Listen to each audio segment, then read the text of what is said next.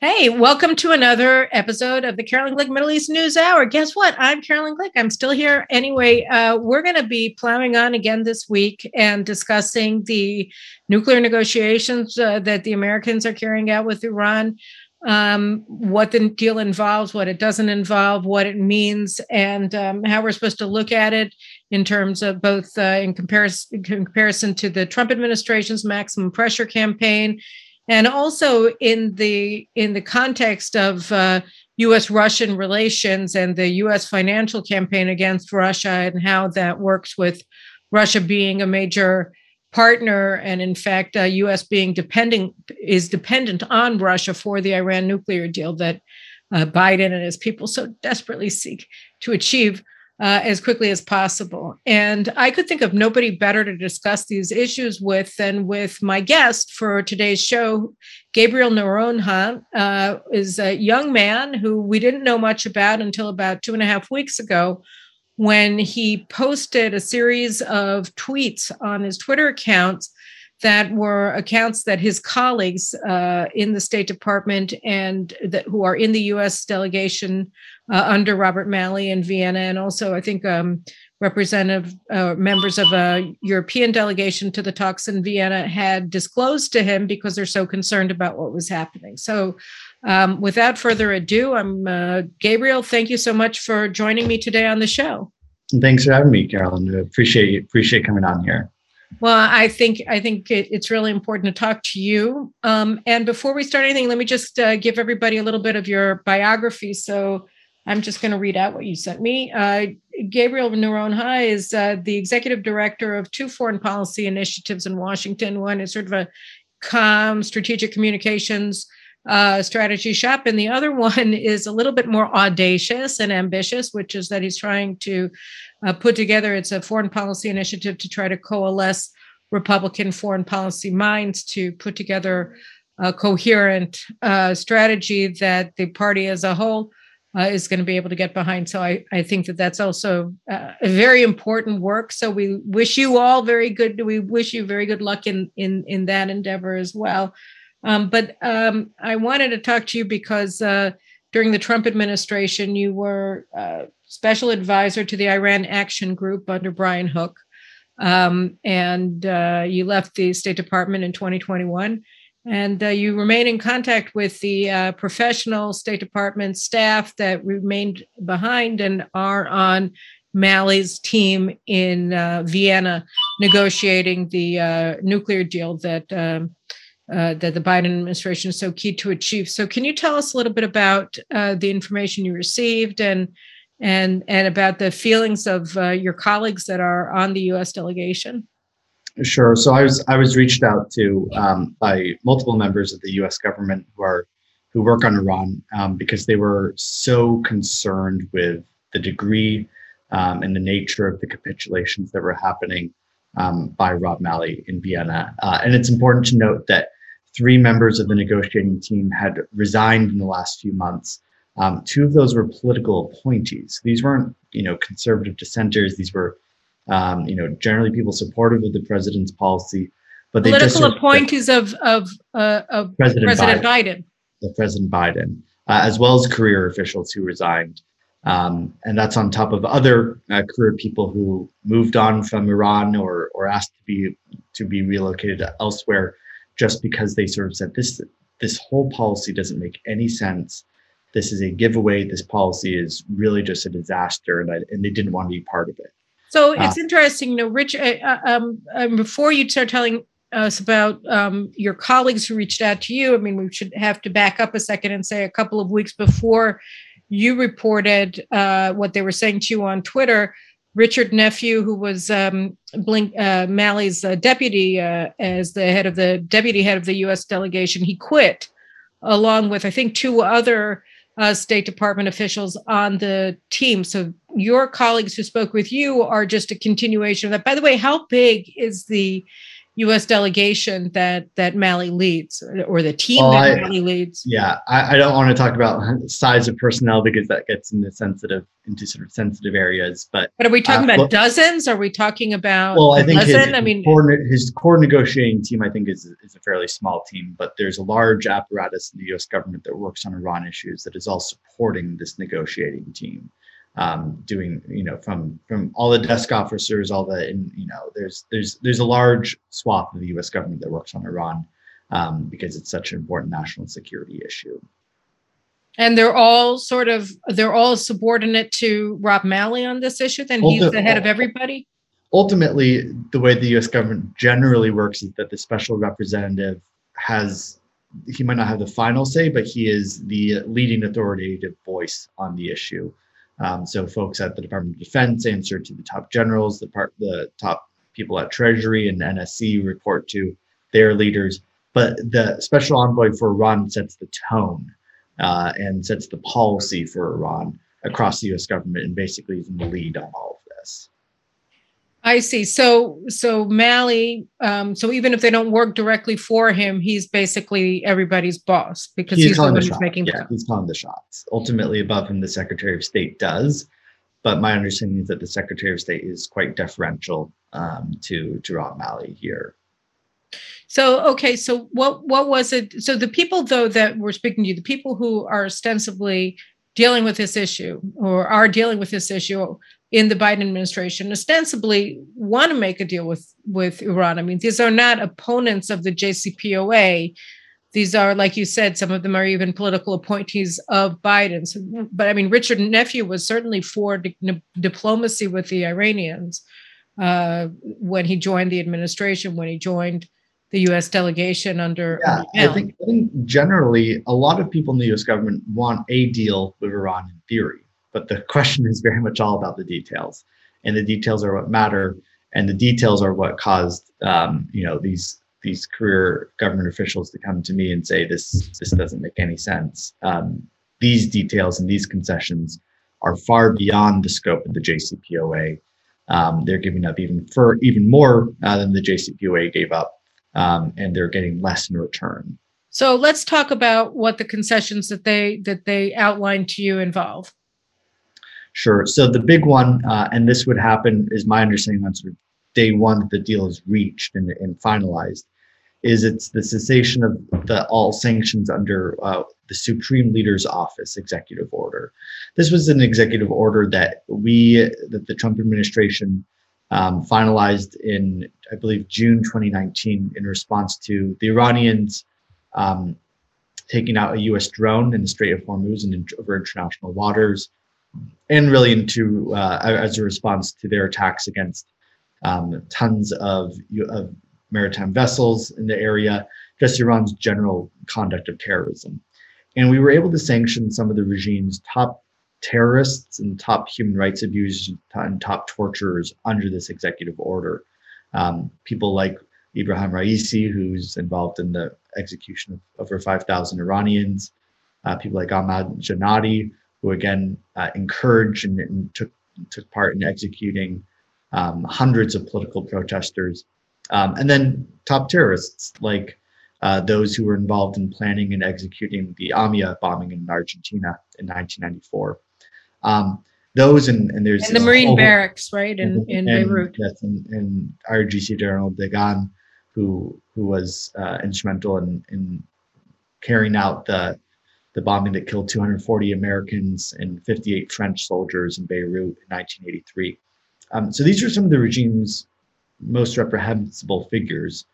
So those sanctions would all be lifted in the very early days of the deal, likely before the deal is even submitted to Congress, if that is being submitted at all. But those are bad, and each of those individuals deserves to be sanctioned. What troubles me perhaps more is the financial sanctions that are being lifted.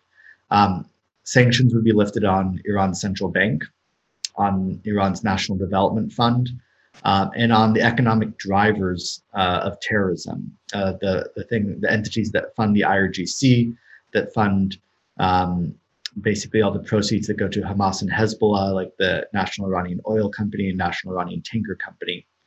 These we know from both testimony of Iranian officials themselves as well as through other methods that these organizations directly fund terrorism, and that's why they were sanctioned under terrorism authorities by the U.S. government. Those sanctions would be lifted as well. And there's really the Iranian National Oil, is that what you call the National Oil or National Petroleum company? So the United States now is saying that they want, the minute that they conclude the Iran nuclear deal, the nuclear deal, that they expect for Iranian oil up to, what is it, 1 million barrels a day or something like that to come onto the market to lower oil prices. And so all of the money that goes to Iranian oil would be used to fund terrorism. Yeah, roughly. So my understanding is the deal is actually in several stages. The stage that involves the oil sanctions would be one of the last stages of the sanctions relief. This could be a couple of months from now. And it's after some of the early actions by the Iranians and by our government have already proceeded. Then the sanctions relief on the oil comes off. Right now, Iran is exporting about 1 million barrels of oil per day. They would probably go back up. It would take some months for the production to resume, but they would go up to 2 to 2.5 million barrels of oil per day.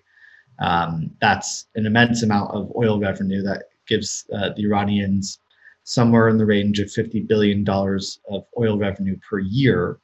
Well, that's in current prices, right? I mean, I don't even know if that's in current prices because current prices rise, so quickly every day. It could end up being that was under the old prices. Right. If you compare from the Trump administration levels of about 300 to 400,000 barrels of oil per day to going up to 2.5 million barrels at $100 a barrel, you're talking 130, or 130. You're talking far more revenue.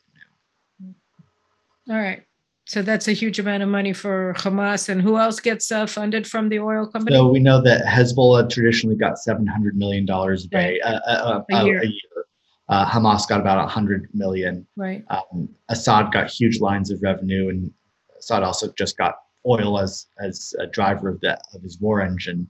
The Houthis typically get weapons, but they also get some money, and then the Shia militias in Iraq, like AAH and KH, Kataib Hezbollah, they would get a large amount of financial support and military support as well from the Iranians. So back to the sanctions withdrawal. So that you think that would happen 2 months into the deal? I mean, it seems to me like the Americans would be keen to have the sanctions off the oil as quickly as possible, right? Because of the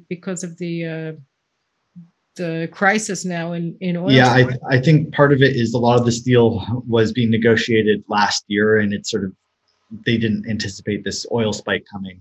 And as we'll discuss later with Russia, that's thrown a huge wrench into what is now suddenly a different geopolitical interests that countries are facing now that the Russian invasion of Ukraine has really upended the geopolitical situation across the world.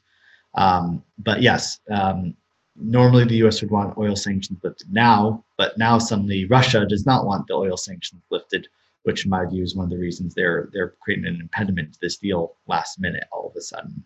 All right. So what other sanctions are they talking about removing? So they're also lifting sanctions on dozens of sort of the top facilitators of Iran's weapons of mass destruction and ballistic missile program. For example, Gavamine Bank, which is involved in financing the IRGC's ballistic missile programs. There's other banks which are involved in funding the Basij, which is Iran's sort of domestic root squad that killed 1,500 Iranians a year, 2.5 years ago. And they were also instrumental in quelling the Green Revolution by murdering the protesters in 2009, 2010. Absolutely. And then there's another 100, I believe 100 to 120. But you said that those sanctions are supposed to remain on because the Iranians don't care because the Basij has nothing to do with the international financial. So the Iranians didn't care about the Basij itself as an entity being delisted because there's really no financial transactions that it conducts with the rest of the world. What they care about are the financial mechanisms and the fundraising mechanisms for the Basij that allow it to have the funds to carry out its activities. That's the same reason that they wanted the IRGC to be delisted, because the IRGC has a huge financial interests and mechanisms around the world. And so it was important for them that the IRGC have its sanctions removed so that they can conduct their terror funding. Yeah. So, okay. So if the United States delists the IRGC from the list of foreign terrorist organizations the State Department publishes, what are the implications for the IRGC? What are the implications of being on the list? Just to get a clear sense, because the Trump administration, of course, listed them, and that was a huge move. And what did that take away from them? So it allows the United States to take a huge amount of terror related sanctions related to the IRGC as a result. And so the way that sanctions work in the U.S. government is if you can prove that you are providing terrorism support, financial or otherwise, that can then make you subject to sanction. So, the IRGC's financiers, they're the people that do business with them, can all be subject to terrorism sanctions. That affects both individuals and financial mechanisms and entities. So by delisting the IRGC, what you're doing is you're basically giving a free pass to all the networks and entities and individuals who are helping to fund and carry out and execute terrorism. Now, what the State Department is likely to say is that, we will continue to sanction individual terrorists. But the individuals themselves, it's one thing, but to actually stop the terrorism and actually create consequences, it's really about the networks, it's about the financial mechanisms, and it's about really sending a strong signal to countries around the world that say, hey, if you are doing business with the IRGC, you are liable as well. So it creates accountability. It creates an expectation around the world that, hey, if the United States, which is typically sort of the leader in identifying and terrorist organizations, says this is a terrorist organization, you're going to think twice about letting those individuals into your country. So, but the question is, like, what kind of entities are you talking about? Are you talking about banks in, Germany? Are you talking about, who has been, how international are the IRGC's financial dealings? Are they spanning? Are they? Yeah, they are quite significant. They span, across the Middle East. You have entities in UAE that have been involved. You have banks in China and companies in China and Singapore, in Thailand and Germany. You have some links in Latin America. So really, it's both an international business conglomerate and it's an international terrorist conglomerate. Right. And they're very enmeshed into the Iranian economy that way as well. All right. So if they're delisted, then all of these players get to go right back to doing having economic cooperation, banking with them, being their investment advisors, whatever it happens to be, laundering money for them, without fear of being themselves placed under sanction. I think that the devil is in the details there as well. So my sources indicated that Mali had offered to delist the IRGC. But my understanding is one of the final sticking points in the deal in the negotiations in Vienna is figuring out the exact mechanisms of how that would happen, what other entities would be delisted and unsanctioned as a result. So not every single detail there is ironed out yet, but I think we're very, very close to that being a possibility and finality. Okay. Are there other financial sanctions that are going to be removed that we should also discuss before we go on to the nuclear issues? I think the other big one is the Satad and the Bonyads Mostazafan. These are the Khamenei's personal slush funds, which have nearly or perhaps over $100 billion in wealth, that a lot of which was confiscated from Jews, from Baha'is, from other religious and ethnic minorities. And those entities would be delisted as well, which is a huge loss for anti-corruption fights, and as well as to put accountability on Khamenei himself.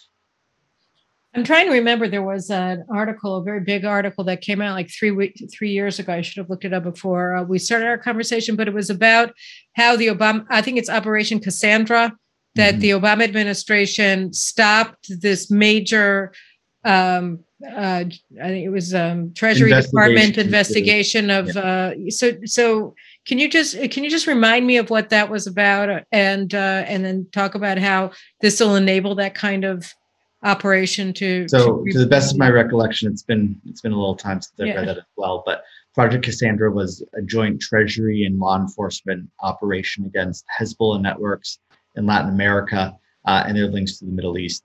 It was looking at the financial mechanisms, but also the terror conduct and operations that they were looking to do. And they were at the verge of announcing final huge crackdowns on all these networks when the JCPOA was originally being negotiated. And they were told by the White House to stand down, that they were not to carry out their law enforcement functions. They were not to carry out this, this operation, which was both law enforcement and anti-terrorism related, because they didn't want to upset Iran. And I think that's a really troubling pattern that we've seen from both the Obama administration and the Biden administration.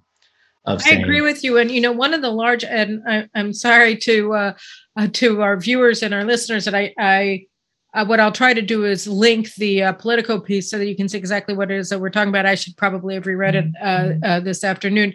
But be that as it may, it brings up the other party that the Biden administration is keen to get oil shipments from, which is Iran's Latin American ally, Venezuela. And Venezuela has been intimately involved with a lot of the corruption, the money laundering operations, of course, the uranium mining, the terrorist cells, and a whole bunch of other operations that Iran is carrying out with Venezuela in Latin America in striking distance of the United States. And how I guess that removing a lot of these sanctions against Iran will also redound to the benefit of the Maduro regime in Venezuela in certain ways, because they're partners. And it's important to remember that Venezuela is hardly even a state anymore. It is really just a narco syndicate run by Maduro, who is a drug kingpin. That's what Venezuela it is. Wow. And so the idea that we're considering lifting sanctions on Venezuela as well is another travesty, but that's for another conversation, another day. But Venezuela does have very close ties with Iran, which I think they do, and there's both terror cooperation, oil cooperation.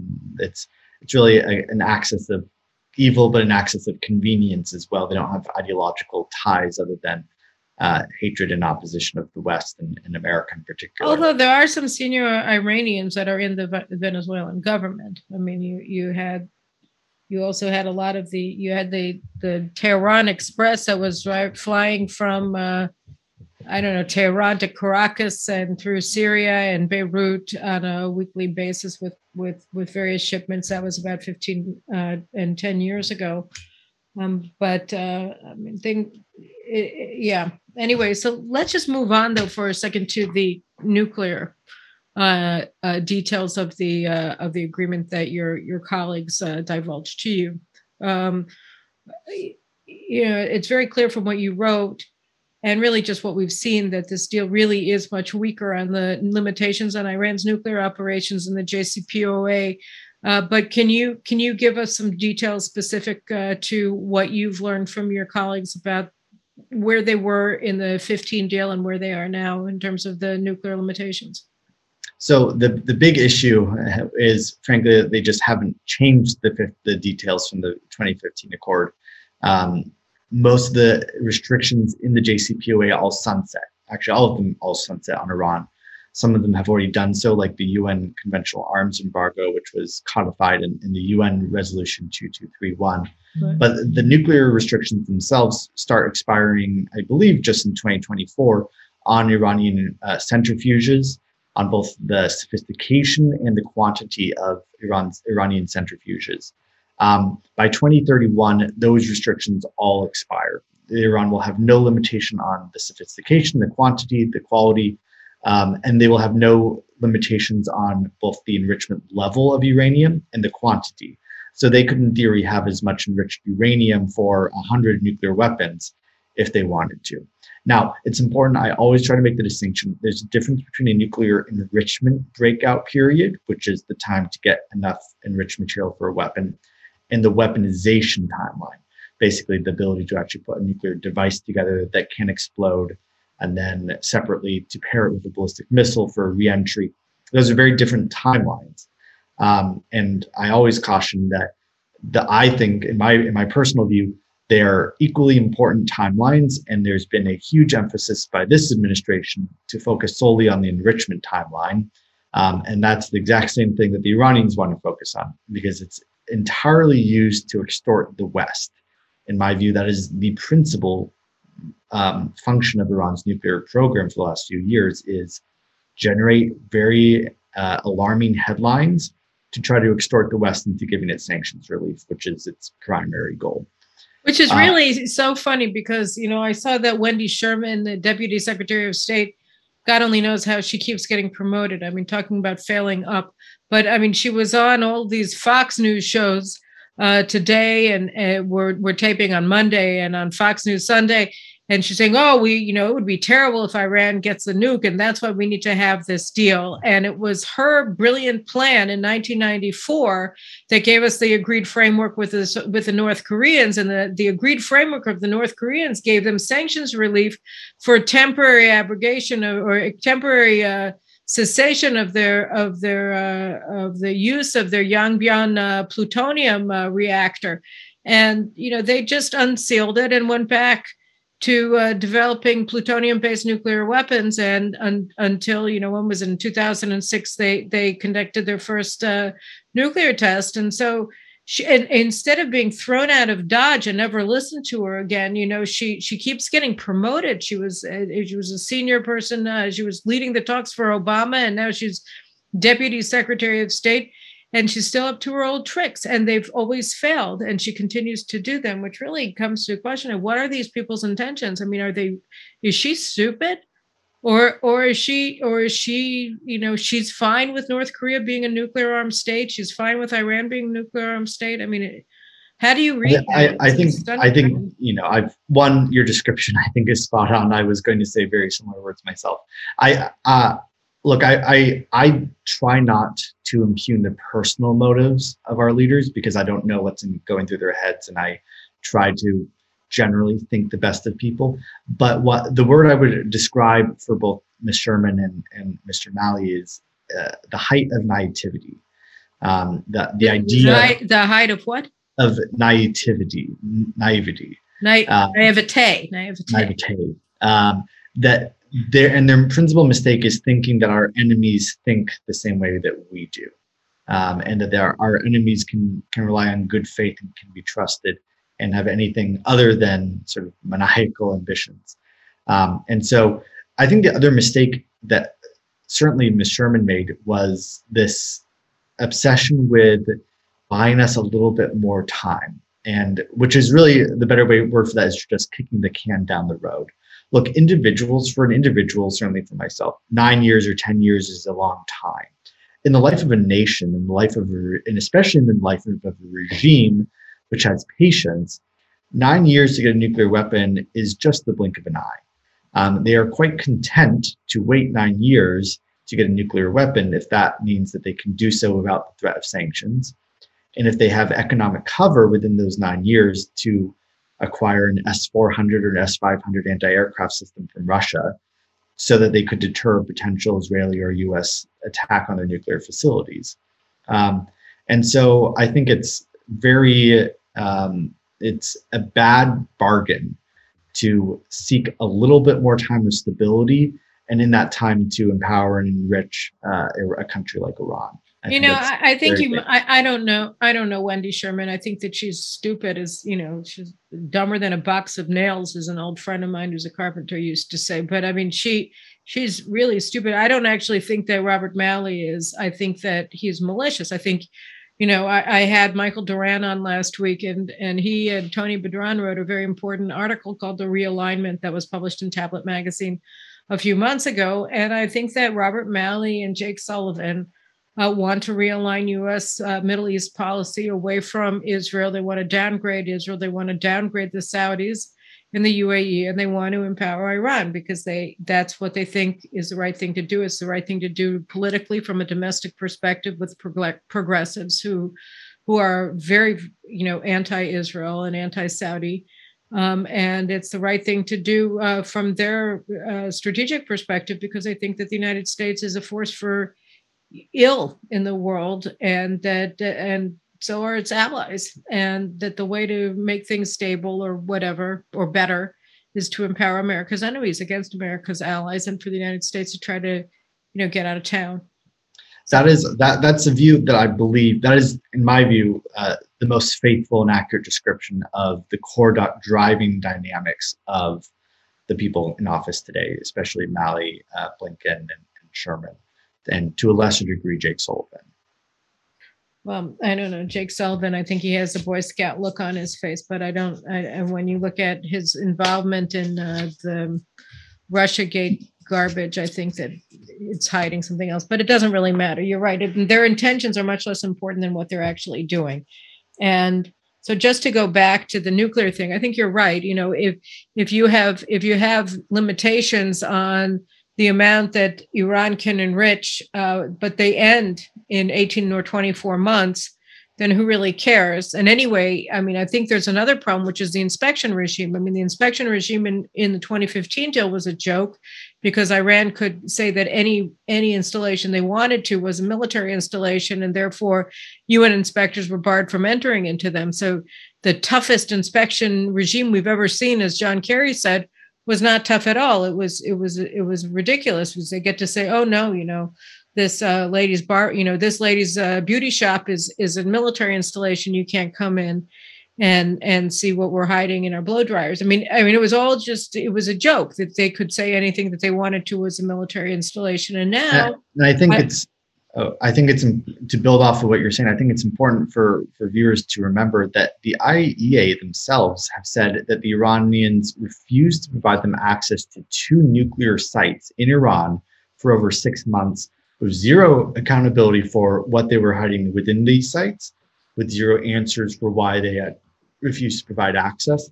That is such a far cry from this 24 hours, anytime, anywhere inspection, which we were promised in the early days of the Iran negotiations. This administration will continually use the slogans like this, the greatest and strictest non-proliferation deal ever. Those are ridiculous slogans. Unless you compare with the Nuclear Non-Proliferation Treaty, for instance, of which Iran is a signatory, so that their entire nuclear operation, their entire nuclear program places them in material breach of their signature on the Nuclear Non-Proliferation Treaty. So if you were going to go, back to the world without a deal, then Iran should be required to abide by the limitations of the Nuclear Non-Proliferation Treaty, which mean that they have to throw out their entire nuclear weapons program, which is what their program is. So, it's all a joke. It's all let's just close our eyes and say, see no evil, hear no evil, speak no evil, and it'll all be fine. Exactly. But so if you look at the limitations, so, are there explicit details regarding the inspections regime that are now being negotiated in Vienna that are different, or that about, that you can explain to us what's going to be happening with that? I believe a lot of the details of the IAEA are actually still being negotiated as part of sort of the final agreement. The Europeans wanted a final resolution to the outstanding IAEA issues. So those 2 sites that the Iranians wouldn't let the UN inspectors go into, is that what they're talking about? Those are part of them. There's discovery of uranium metal, which is a part of the weaponization process at sites. There's a few other undisclosed issues which may have changed in the last couple of years from when I was at the State Department. And so those issues are still to be resolved. There's issue of camera access and camera memory storage at these sites. There's issues of harassment of IAEA staff. All these things still need to be resolved. What I believe is the case is that the IAEA Director General, Rafael Grossi, was basically forced and strong-armed into making a half-hearted agreement with Iran to appease negotiators who wanted this to no longer be an impediment. They wanted to get on with the deal. And Grossi sort of grudgingly complied with that. The other information which I've heard, I haven't had verified yet because it's, again, still in negotiation, is this idea of what is called an inherent guarantee. And what that means is Iran wants some form of assurance the United States will not pull out of an agreement in 1 year's time or 3 years' time with Republicans coming into Congress and the executive branch. And so what they're looking for is a mechanism by which they can keep both centrifuges and amounts of highly enriched uranium in country, so that if the US backs out of a deal, again, they can return the nuclear program exactly to where it is today. Yeah, but what I don't understand about that, I saw your report on that. And the thing that I didn't understand about that is that the JCPOA is supposed to end most significant nuclear limitations on Iran in 2025. So if you assume, or if you take the Iranians' worst case scenario, which would be that the Republicans return to the White House and have control of both houses of the Congress, they still can't. I mean, it's not like they could get. It wouldn't matter if the United States wanted to vacate the New Deal because it would be over. So, so I couldn't quite understand. All they want, what they want is to be able to. So there are certain restrictions which end in 2025. Certain restrictions end in 2027, others in 29, and then by 2031, all the meaningful restrictions are gone. The inherent guarantees, if the US pulled out in 2030 or 2031, it would have no effect. What it is basically a bridge for is 2025 to 2029. It allows those years to function for Iran like 2031 if the US withdrew.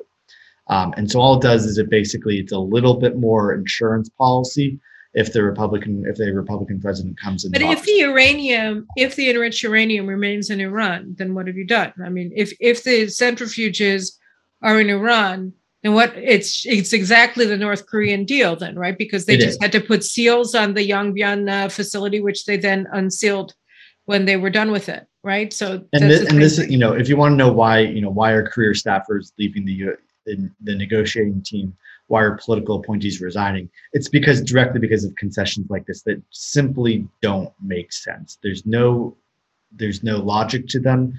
There's no benefit to the United States. It's pure Iranian victories, which is why you had the Russian ambassador Mikhail Ulyanov say that Russia got far, far more than I expected, than others expected out of this deal. This is, again, it's Iranians kept asking and asking and asking for more things, and the US just kept giving them because they were so afraid that the Iranians would walk away from the negotiating table. So the United States essentially, under Mali, it has absolutely no bottom line. It has no red line. It has no bottom red line. It has no lines that it's not willing to cross, which is why I find it sort of odd that they're jostling with the IAEA about inspections, because, say that Iran says, fine, we'll let you, we'll get, and in fact, there was a report that said that Iran, that they would conclude the deal now, and Iran would get their $90 billion out, right out of the starting block, but that they would get the IAEA its information by May, right? So they're already blowing them off. And obviously the Biden administration isn't going to go back and say, oh, wait, if they're not giving us the information, then it's all bad. We want our money back. We're not going to take this anymore. All of the financial restrictions that we're on are that have just been removed are going to be reinstated. So, it's all kind of, who's the crowd that you think Mali is playing towards when he says, okay, yeah, we have to find out what's going to happen with the IAEA before we go forward? Honestly, we're at the point now, and this is a sad point, where the European negotiators are taking a stronger line than the American negotiators are. You saw this in 2015. You had Gerald Duro, who's one of the most pro-Iran diplomats out there, still saying this deal that the Americans are doing is giving far too many concessions. And when you have something like that happening, that's a signal. Yeah, the French were much more hardcore. Israel, Netanyahu was working with the French. The president was that Sarkozy then? I believe it was Nicolas Sarkozy at the time. Yeah, so Israel was working with the French against the Americans. during the Obama. So to answer your question, what constituency is Mali even trying to appease right now? It's the Europeans. Very, very, very far left in the U.S. When Mali's name was first floated. No, I don't. No. I don't mean who he's trying. I'm saying if he's pretending to play tough guy, like backing the IAEA. When they said they have to iron out, the details of their inspections, when it's fairly clear that nobody's going to hold Iran to their word on the inspections after this deal is concluded, who is he playing to? Who is he trying to play the tough guy with? It's mostly theater. And look, the Iranians know that the theater is towards whom? It's towards the American public. Who is his target audience when he pretends to be a tough guy? I think it's other bureaucrats within the U.S. government. I think it's the Europeans, and I think it is a sort of a show for a attempted show at the Iranians. But the Iranians aren't intimidated and aren't really impressed by this. So it's basically the bare minimum necessary to satisfy bureaucrats within the U.S. system to say that he is at least making some show of trying to uphold U.S. national non-proliferation goals. Okay, now go back to what you were saying before that, about Mali and the progressives. Well, Mali was one of the most progressive choices, and he's one of the most progressive political appointees in the whole U.S. government. Certainly, he's the most progressive in the foreign policy establishment. And I don't know, he's got some stiff competition, but okay, But he really is fringe. I mean, he was fired from President Obama's campaign in 2008 for his meetings with Hamas. That says a lot. To be clear, I'm not arguing that he is a member of Hamas or that he has provided material support, although if they provide $90 billion to Iran, it will effectively be providing material support to Hamas and Hezbollah. But I think you actually made a really great point. If they go back in this deal, they will have spent a year doing so. They will call it some form of crowning achievement. And if Iran then starts cheating tomorrow, I guarantee you that the United States will do nothing about it. We saw this for years with how the Russians cheated on the INF treaty. We saw this for years with the Chinese cheating on things. And we know the Iranians were violating their non-proliferation requirements by having an archive of nuclear material still locked up away in Tehran. So we know that they've done that, but this administration has this serial obsession with not confronting our enemies with violations of treaties, and they won't ever get out of them because there's this almost religious fanaticism with which they hold international agreements, and they believe that they're sacred because they personally were involved in negotiating them. And so I don't have a problem with that. I mean, I think there are arguments to be made on that are rational, but an international agreement that's being materially breached by one party is not an agreement. Exactly. I mean that's the problem, is that it's not that an agreement is sacrosanct. It's that the obligations that the parties to the agreements take on, that's what's supposed to be maintained. That's what's supposed to be respected, not an agreement per se. It's the obligations. And if they're not carrying out the obligations, this just redounds to the basic irrationality of the policy, right? Because if you're saying, well, we need to protect the agreement when it's being undone by one side, then you're living in a fantasy. Your concepts are fantasy. Which I think is exactly where the Europeans have lived for the last few years, where every month or so, every 2 months, they put out a statement saying they are concerned or condemn some Iranian nuclear development. And they have yet to put on a single consequence for these Iranian nuclear developments. No, they scuttled them. And that's where I wanted to go next, actually. Yeah. So why don't we just shift for a second to the maximum pressure campaign? Because, it's true that, there are indications of discomfiture among the Europeans at Mali's radicalism, which is, like you said, incredibly ironic and silly, but it's alarming, not silly. But it's par for the course, or the reason why it's ironic is because of the way that they treated the Trump administration's Iran policies, and also Iranian breaches of the JCPOA. That they refused to implement the snapback sanctions when it was obvious that the Iranians were in fact in breach of the deal, and that the snapback sanctions were supposed to be required. And so they were shielding Iran from the Trump administration and working with Kerry and Malley and others from the Obama administration during the Trump presidency to undermine and subvert U.S. diplomacy and policy towards Iran. So can we just talk a little bit about what did the maximum pressure campaign that you were involved in? What did it set out to accomplish, and how was it doing when President Trump left office in January? So the maximum pressure campaign had two goals. The first goal was to pressure Iran into coming back to the negotiating table, ostensibly to negotiate a actual longer and stronger deal that would constrain Iran's nuclear program more, curtail its support for terrorism and regional destabilization, curtail its ballistic missile program, and then resolve some hostage issues. That was one goal, which didn't work, and I'll explain for various reasons why I think that was the case.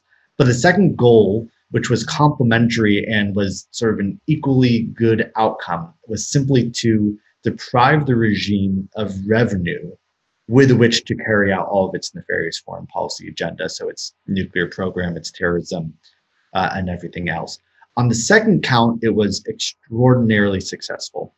We deprived the regime of between, depending on your accounting, about $200 billion in revenue that it otherwise could have used to spend on terrorism, on its armed forces, on all those elements of national strength. By the way, how much money did they get from sanctions relief from the JCPOA until the maximum pressure campaign was implemented? When the JCPOA itself was signed, they got $56 billion in direct sanctions relief, so frozen assets that were unfrozen. And then they were able to sell as much oil as they wanted, up to about 2.6 million barrels of oil per day until 2018 when sanctions resumed. So if you combine that, probably around about $200 billion, give or take, that they were able to bring in. And then we took away over the course of our maximum pressure campaign, $200 billion. Okay. The results to this, but that was in lost revenue, right? That wasn't in both lost revenue and in assets that were frozen that they were unable to access. Okay. Combination of the two.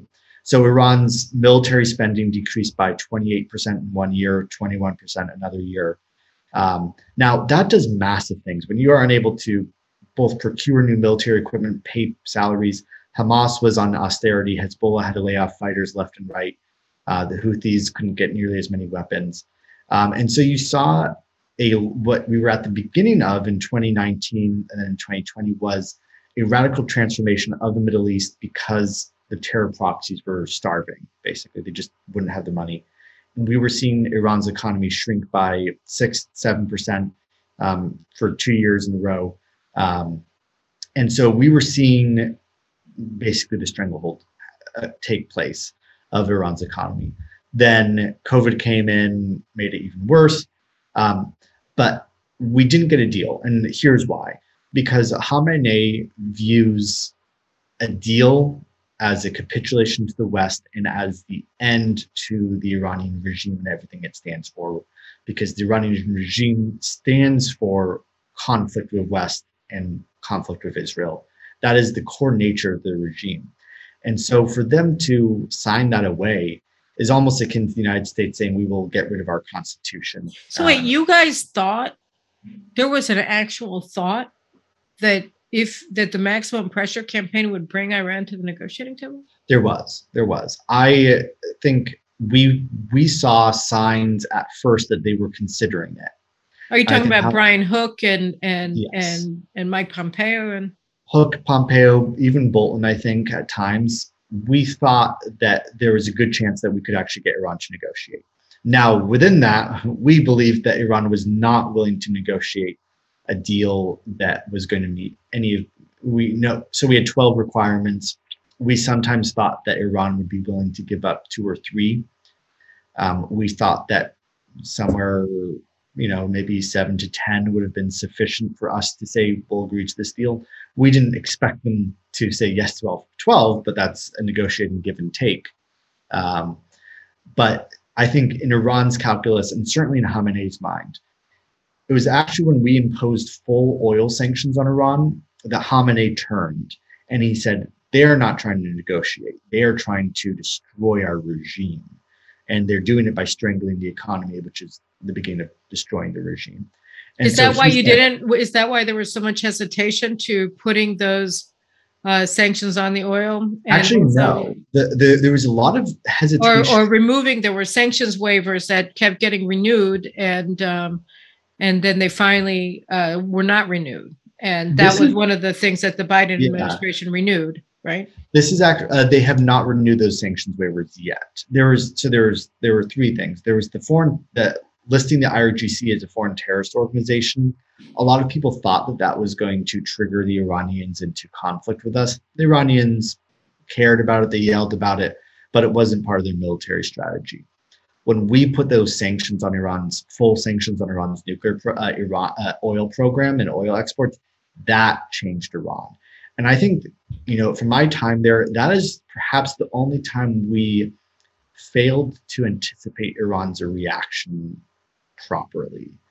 I don't think we properly understood how escalatory Iran viewed those oil sanctions. When we went into those oil sanctions, we were looking primarily for economic reasons. The only hesitation we had was we were afraid what it was going to do to the global oil price. We didn't think that it was going to cause Iran to set off and blow up ships across the Middle East and sort of go into this campaign of terror. So did you guys think that it was, in retrospect, that was a mistake? My view of it is we probably should have gone a little slower and eased into it, is probably my answer now. That we took Iran from 1.1 million barrels of oil per day exports. We took that down all the way to zero overnight, basically. And my view now today is that we probably should have allowed Iran to export, a few 100,000 barrels of oil, which is what they ended up doing anyways. What ended up happening was China ended up exporting. A bunch of countries sort of said, hey, we can't do this. We're still going to export and import Iranian oil anyways. And I think, and this is why I'm very hesitant on doing full oil and energy sanctions on Russia today, is based on my experience with these oil sanctions on Iran, on understanding just how difficult it was to take that much oil off the market and to try to enforce those global economic sanctions around the world. It's a lot of work. It is one of the most difficult things the U.S. government has ever endeavored to do in sort of an economic sanctions regime. So one of the impacts of the shrinkage of the Iranian economy during the period of the maximum sanctions, maximum pressure campaign of the Trump administration was that you had millions of Iranians all over the country who were going out in the street and calling for the toppling of the regime. When you guys were looking at this in Washington, I know that Secretary Pompeo did speak supportively of the Iranians who were opposing the regime, but you didn't see this as an opportunity to bring down the regime? Regime change was never a goal of President Trump's. President Trump actually was rather explicit on a couple of occasions that he did not seek regime change in Iran. And I think that was very much colored by his experience of regime change in Iraq, as well as what we saw in the Arab Spring, that when you ask for something, you have to be very prepared for the full consequences of what that was. And so President Trump didn't support regime change. Now, I think one of the contradictions, there's a couple contradictions I'll freely admit. I think one contradiction we had was a policy that sought regime change in everything except its rhetoric. We never called for regime change. But I think if you understand the Iranian perspective, they thought that we were seeking regime change, and they saw our policies as being a policy of regime change in everything except saying we wanted regime change. We supported the people's, what we've said is we always supported the Iranian people's goals and aspirations for a democratic Iran. We want the Iranian people to choose their destiny and choose their future leaders. It's not up to the United States. But we supported the Iranians taking to the streets and calling for a government that actually cared about their interests and didn't care primarily about supporting and fomenting terrorism around the world.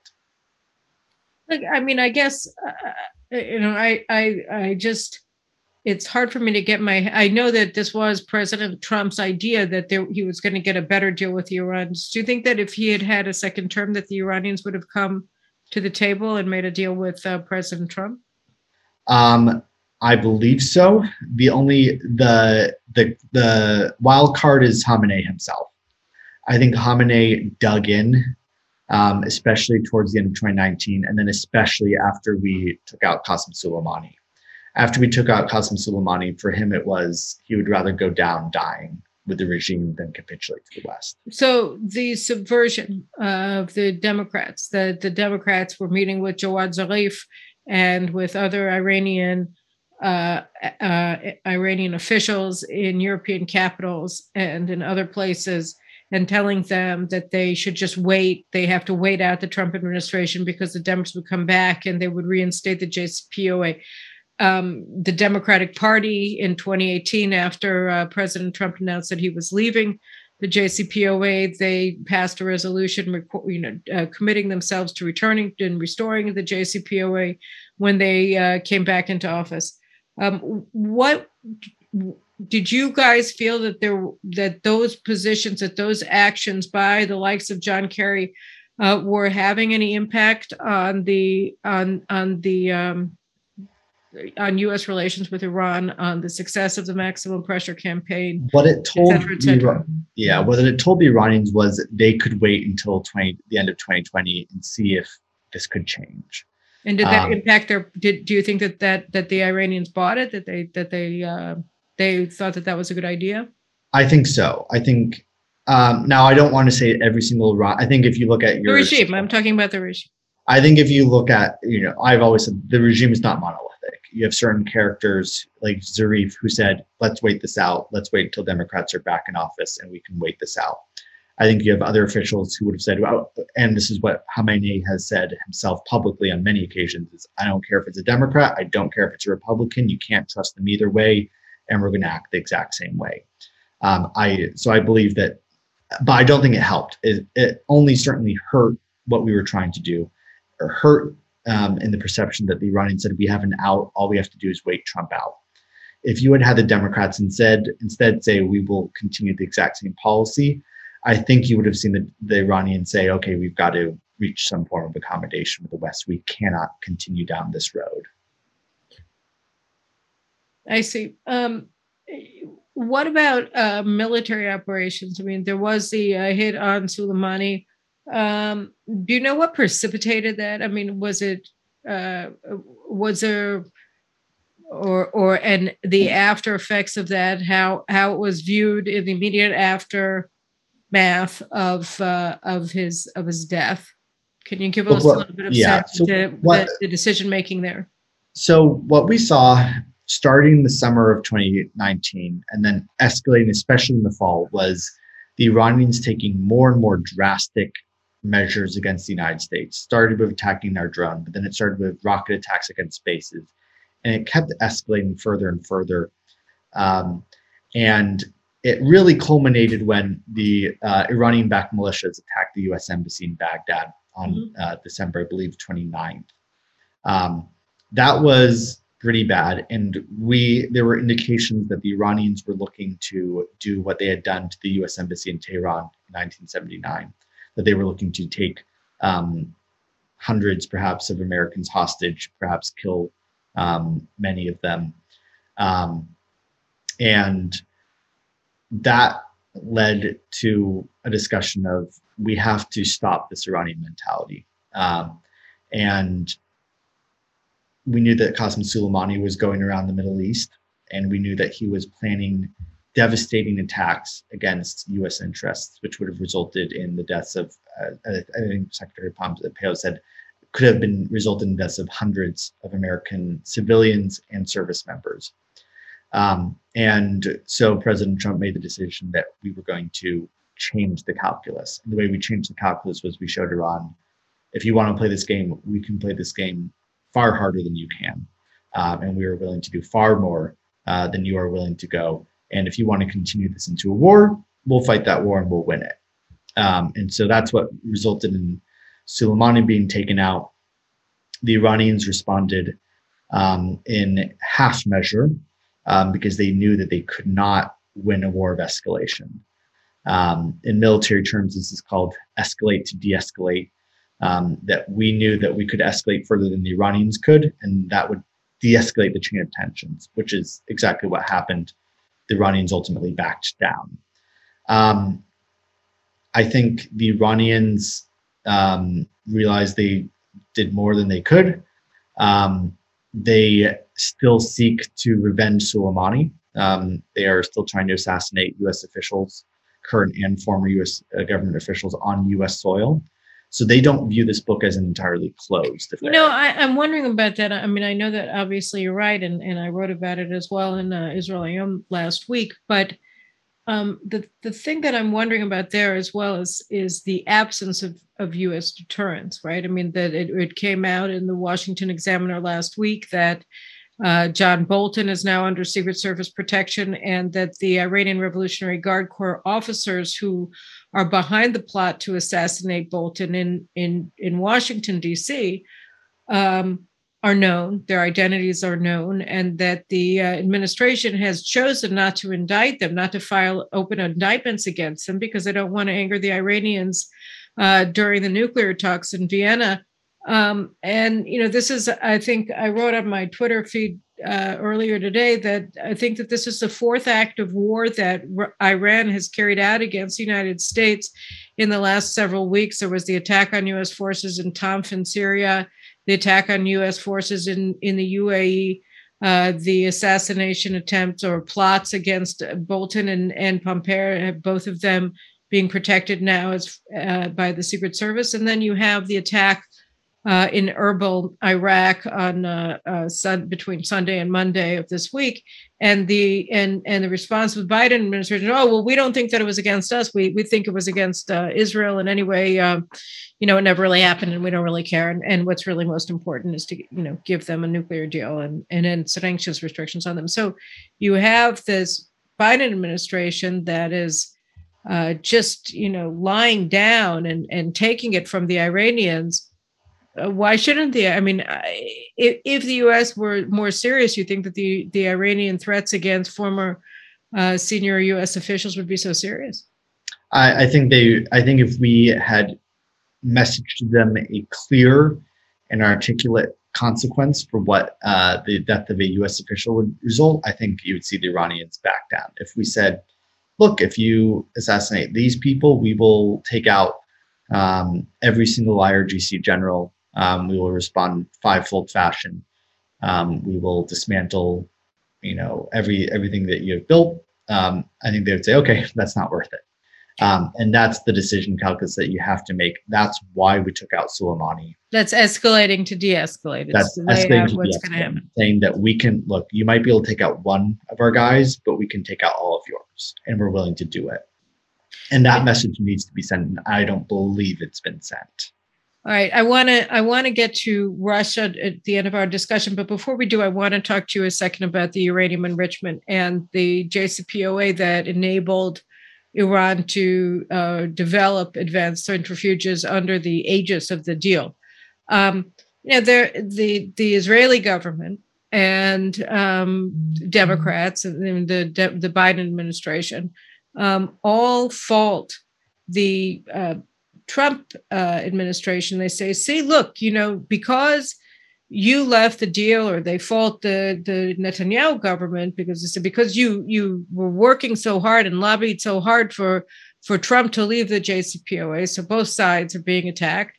Iran began doing the enrichment in the advanced centrifuges to 60%. And what my friend and colleague David Wormser explains about this, and I'd like to get your view of it, is that, That's not true, because the Iranians always agreed to things that place limits on what they could do at that moment. Going back to the Bush administration, when he was involved in the negotiations with the Iranians on various things, so that when they got to they had the ability to enrich to 3.67, and they said, okay, you can take some of our stockpiles, but in exchange, we're going to develop the means to enrich to 60% purity of our uranium, so that they developed these advanced centrifuges, and they started using them as soon as they were ready to 60%, and that was when they started doing it, irregardless of what they had agreed to in the JCPOA. And I think that point is very key. And the question whether you guys saw it as such as well, or whether you blamed yourself when the Iranians pulled out the advanced centrifuges and began enriching. I mean, how did you view that? Did you think that was a fault of your policies? Fault is a word I don't usually use. I would say it was a natural response from Iran. I'm surprised that Iran took a year to enrich at all after we withdrew from the deal. I would have imagined Iran would have wanted to enrich sooner. Well, probably they didn't have I think that the Wormser argument is that they didn't have the means to do so, because the enriched went at the moment that they had the centrifuges that were advanced and capable of, enriching uranium at 10 times the pace and at 20 times the enrichment levels. That's when they went and used them. So, yeah, I probably disagree slightly with his analysis. My take on it is, one, Iran thought that the consequences of the U.S. withdrawing from the deal wouldn't be significant. They thought that they wouldn't be able to take much Iranian oil off the market. They thought that the Europeans would develop this index method to bypass U.S. sanctions, which didn't work. And they thought that Trump wasn't really serious about a lot of this, that a lot of it was just rhetoric. That's why I don't think they enriched much the first year. What they wanted to do, and what they did is they did this where they said every 60 days we will take a further small incremental step of nuclear enrichment. So at first they moved it to 4.5% enrichment, then it was 5%, then it was 10%. And you don't think that they would have done any of this if the United States had remained in the nuclear deal? No. Because my view is the Iranians understand that the JCPOA is a sweetheart deal for them. It's a deal where the time is all on their side. They get to escalate all their nuclear enrichment timelines over time to their benefit. And so all they have to do is wait out the US and over time to take these actions. They didn't take the 60%. They didn't start enriching to 60% until Biden took office. In January 2021 is when they first started enriching at 60%. So what does that tell you? That tells me that they wanted to use each act of enrichment as pressure for diplomacy, specifically pressure. Sorry, I'm about to sneeze again. Pressure for the Europeans to place pressure on us, pressure for the media and Democrats to sort of raise the alarm about it. Again, both the CIA and the Israeli intelligence services have indicated that Iran has not taken weaponization acts to weaponize their nuclear program. What that tells me is they are not seeking right now a nuclear weapon. They are seeking nuclear leverage, not a nuclear weapon today. Otherwise, they'd be taking weaponization. They'd be embarking on steps of weaponizing their nuclear program. The reason they haven't done so is because they rightly fear the military consequences from the U.S. and, more importantly, from Israel. But I have to admit that I disagree with you on your assessment. And the reason that I disagree with you on your assessment is because I think that the fact that they began enriching to 60% when Biden came in was a statement of contempt for Biden. And it wasn't. And I also think that it's very odd, given the timeline of the enrichment, that anybody would cast aspersions at the maximum pressure campaign and claim that it was responsible. Because again, it's a question of seriousness of purpose. And the Iranians clearly have Biden's number, have Malley's number, and they don't think that they have anything to fear, so they might as well go ahead and do it. So the one I think I don't disagree with your analysis. I think for me the leading indicators are more timing on their end. One thing that I think a lot about is that the difference between 20% enrichment and 60% enrichment is really not that much. By the time you've enriched to 20% uranium purity, you've done, I believe, 93 to 95% of the work to get to weapons grade. Going from 20% to 60% is only doing about 2 to 3% more work towards that 100%. Because once you've removed going from 3.67% to 20% is removing a huge amount of the impure material. Going the rest of the way is a lot easier. So I don't see 60% as a particularly. I saw the move to 20% as a lot more escalatory than I saw the move to 60% is indeed further escalatory from 20%, but it's a different degree. So I guess the but it sounds scary, right? 60%. It sounds very scary. And that is precisely what they wanted to achieve. They wanted a very scary sounding headline, which they got. But I don't. I mean, you. All right, let's just leave this for a second. I want to go to Russia because we don't have a lot more time, and I do want to hit this as well. So, Russia. You wrote in your tweet that Ulyanov is essentially running the negotiations. Can you give a little bit of background on what you mean by that? So, first of all, you have the U.S. and the Iranians aren't in the same room together. They have messages ferried from both the E3 because the Iranians refused to sit in a room with the Americans. Correct, and so the Russians have for a long time been Iran's political guardians. Although I have to say there was a report by the former Israeli National Security advisor Yaakov Amidor who said that his sources claim that Malley is frequently meeting with the head of the Iranian delegation and just the two of them in rooms, and that they are negotiating directly. So I would say that I did hear that report. That wouldn't surprise me. Frankly, that doesn't surprise me. I don't know it firsthand, but that I wouldn't be surprised by that. At any rate, Ulyanov. At any rate, the Russians have long been sort of Iran's political patrons, and they are there to represent Iran's interests within the non-Iran negotiating meeting. So yes, the E3 will ferry messages, but the Russians are there to provide, the power and the convincing and being the sort of the bad cop for the negotiations and carrying Iran's water here in the negotiations. That has been true until the very end, when Russia's invasion of Ukraine has completely changed the negotiating calculus and incentive structure for the parties here at the agreement. Now it's a little bit more antagonistic because Russia's interests are somewhat in conflict with Iran's interests.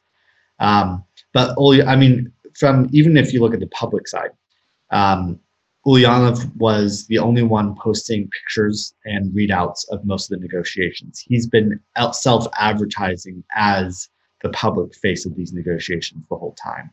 Well, you can't have a deal without Russia. So that, he does have an awfully strong negotiating position.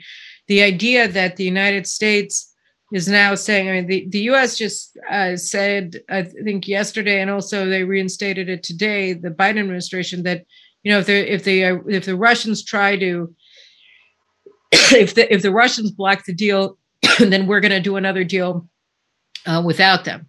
But that assumes that the Chinese are going to go along with that. And the whole thing is just completely ignoring the fact that Russia and China and Iran are all working together here. So, It's like the Americans, even now when they're in the negotiations, they're failing to recognize the nature of the forces that they're negotiating with, that China and Russia and Iran are one team. Exactly. They have different interests, but they are one team. And the Russian ambassador admitted this in a very revealing interview with IRNA News, which is the Iranian state media. He admitted that they were working together in these negotiations for Iran's benefit. Now, I think it is possible to have a deal without without Russia. Russia is there primarily for work with Iran's nuclear program.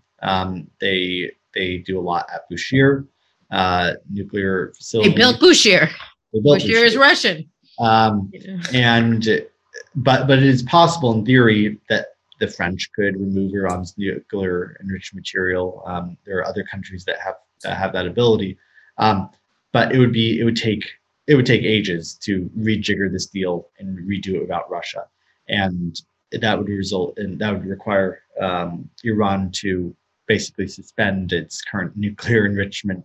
Otherwise, they would trigger what the United States alleges is this political timeline or technical timeline, which would cause them to leave. Yeah, we can see Iran doing that, especially since Russia is the guarantor of the survival of Bashar Assad, and Iran has really evinced great interest in allowing Bashar Assad to fall. So no, I mean, their interests are so entwined. Their strategic interests are so vastly, their shared interests, their shared goals are so vast. Exactly. It's absurd. So I think it's going to be very interesting to see what happens in the next week or so. Fortunately, the U.S. has indicated they're not willing to entertain Russian demands. But look, as I told you, how long do you think that's going to last for, though? I mean, this deal, it's like, what's his name said, Obama's spinmeister, Ben Rhodes. I mean, he said this is the most important foreign policy initiative of Obama's second term, when he was talking about the JCPOA. I mean, this is basically the only foreign policy initiative of Biden's term, right? I mean, they're not going to let this go away. They need Russia, and that really calls into question their entire Ukraine operation, because if Russia is going to make this impossible for them to go forward with the Iran nuclear deal, then, I mean, they're being forced to choose between their Ukraine policy and their Iran policy. Which one do you think that they're going to hold more important, of higher value for them? Look, I think if Russia said, hey, this is this or nothing, and the Iranians said, we're Russia here, it's all or nothing, that would put the Biden administration in this incredibly difficult position, because the American people don't usually care about foreign policy. They don't usually pay attention, but they are paying attention on Russia, Ukraine right now. They're paying a huge amount of attention to it. And if they saw the U.S., cave to Russia on Iran, they would then suddenly start paying a whole lot of attention to this Iran deal. And already what I've seen is a huge backlash in Congress and in the public against this Russian negotiated deal. I think the Biden administration is being forced into this very uncomfortable corner where everything it is doing right now on Iran is highly politically flammable for them. It's not going to result in any, even Democrats in Congress recognize that this deal is far worse. Senator Chris Murphy actually tweeted my piece in Tablet, and he admitted that this deal is not going to be as good as the old deal, and he blamed Trump for that, and said, look, we're not going to get a deal that's better. That's just not what's going to happen. And so I think you're not going to see any, even Democrat members of Congress, really defend this deal. They might say it is necessary, but they will not say that it's a good deal. They would not claim that. All right, last question that I'm going to ask you then, because we have to wrap it up, but what do you think the chances are that Biden is going to submit this to Congress? And do you think that there's any appetite for the agreement to be deliberated or approved among Democrats in the Senate? So my understanding, and this is a little loose, is that he's not going to submit it the proper way. He might submit it in an improper way as a sort of veneer of seeking for congressional. What does that mean? So normally, the moment that you get a deal, you have 5 days to submit to Congress. and then you have a 30-day window where you cannot have any sanctions released. You cannot, change any sanctions on Iran unilaterally. You have to wait for Congress to act. My understanding is that President Biden is going to lift sanctions anyways in this first tranche that could happen any day. And then after that, there are a couple other sort of portions of the deal which he might submit those parts to Congress. And so wait, that the first tranche involves unfreezing that would be ending all sanctions. That would be lifting sanctions on all of the Supreme Leader's office. That's just canceling Trump's executive order, which he's fully able to do as president. So that he can do that as president, but the law says that if he does that pursuant to a nuclear deal with Iran, that deal has to be submitted to Congress and has 30 days before it can take effect. So that is where he would be breaking the law, is by he has authority to rescind those sanctions, but he must do that pursuant to submitting a deal with Congress. So it's possible that he will submit portions of the deal later to Congress, but damage will have already been done because not all, but a large portion of those funds, the 90 billion, would be accessible by Iran in the interim before Congress can act. So that's interesting. That would actually, since that could clearly be defined as a high crime, right? I mean, that if the Republicans take over in January 2023, they could impeach Biden for that. They could. I mean, you can impeach the president for about anything that is ultimately a political decision. As we discovered twice with Trump. Yeah. As we've discovered, impeachment is a purely political endeavor. It is the judgment of any member of Congress whether any action constitutes a high crime or misdemeanor. And so it's up to the discretion of each member of Congress on that question. In terms of will it get a vote? Probably not. Nancy Pelosi and Chuck Schumer appear to be sort of carrying President Biden's water on this. So even if a deal is submitted to Congress, it is not guaranteed a vote. All that is guaranteed is that members can review the deal, but an actual vote is the discretion of both Chuck Schumer and Nancy Pelosi in the Senate and House, respectively. So it is. So frankly, and even if there were a vote, President Biden would be able to veto any resolution of disapproval. So ultimately, there's accountability that Congress can provide, but only with a 2/3 majority of both chambers could Congress actually act to block it. What Congress's primary under the INARA. That's under the INARA. That's under INARA. Now, INARA stood the Constitution on its head, right? Because I mean, you're supposed to have a 2/3 passage. You're supposed to have 2/3 majority to pass a treaty, and they pretended that they did something else. So, I mean, in a way, I guess we should probably wrap it up. But what you're saying is that Biden, through Malley, is negotiating a surrender to Iran, and the Congress under Biden's cronies, Nancy Pelosi and Chuck Schumer, are going to stand the Constitution on its head and pretend that this isn't something that requires congressional or Senate approval and ratification as a treaty. So, great. Great. I think you hit about it. I guess what I wanted to say, the parallel that I wanted to make was that they're going to sign this deal that puts the nuclear non-proliferation treaty in the garbage can, and Chuck and Nancy are going to then throw the Constitution in the garbage can by not subjecting it to any formal congressional oversight or approval as a treaty. So that's my fear. That's my fear as well. That's terrific. All right. Well, on that happy note, it was very nice meeting you on this podcast, on this webcast. I thank you for exposing the details of this very distressing deal. Do you think, by the way, just I guess one last question, you think that the Russian machinations may push this back and make it delay it enough to make it irrelevant? That is my hope, combined with a very, very large outcry from Congress in the last week, largely as a result, if I'm not being too bold, as from my reporting, there's been a huge outcry from Congress about the details that were leaked. And so I think there is a real chance that this could collectively tank the deal. I hope that's the case. I fear it's not the case, but hope springs eternal. Well, I think it's important. I think that you really do deserve a lot of credit for having friends in the right places and having friends who turn to you to expose this information, because it's certainly critical that that Congress know this, that Israel know this, that the Saudis and the UAE know this, and that we can all, at a minimum, be more prepared when this horrible deal is concluded. And I think that, there's the truth is the greatest disinfectant, and I think it's very important, and really you deserve a lot of credit for getting it out, and so I want to say thank you for the great work that you're doing.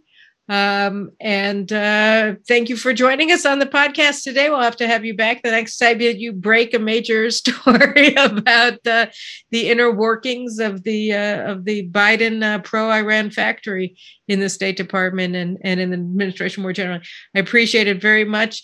Guys, so thank you very much for watching this newest episode. I think we're going to be talking with Tony Badran about Syria and Lebanon next week, so stay tuned for that also, and make sure that you get the word out to all of your friends and nodding acquaintances. We passed the 4,000 subscribers on YouTube, and I saw that Rumble is now outpacing YouTube suddenly in 2 weeks, 2-1. So that's all great.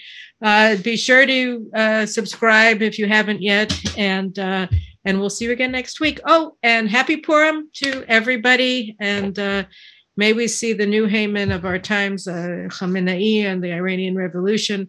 I mean, the Iranian regime overturned like Haman back in the day, and we should rejoice when the Iranian people are free and we're free of the Iranian regime. So that's that. Signing off for this week. Take care.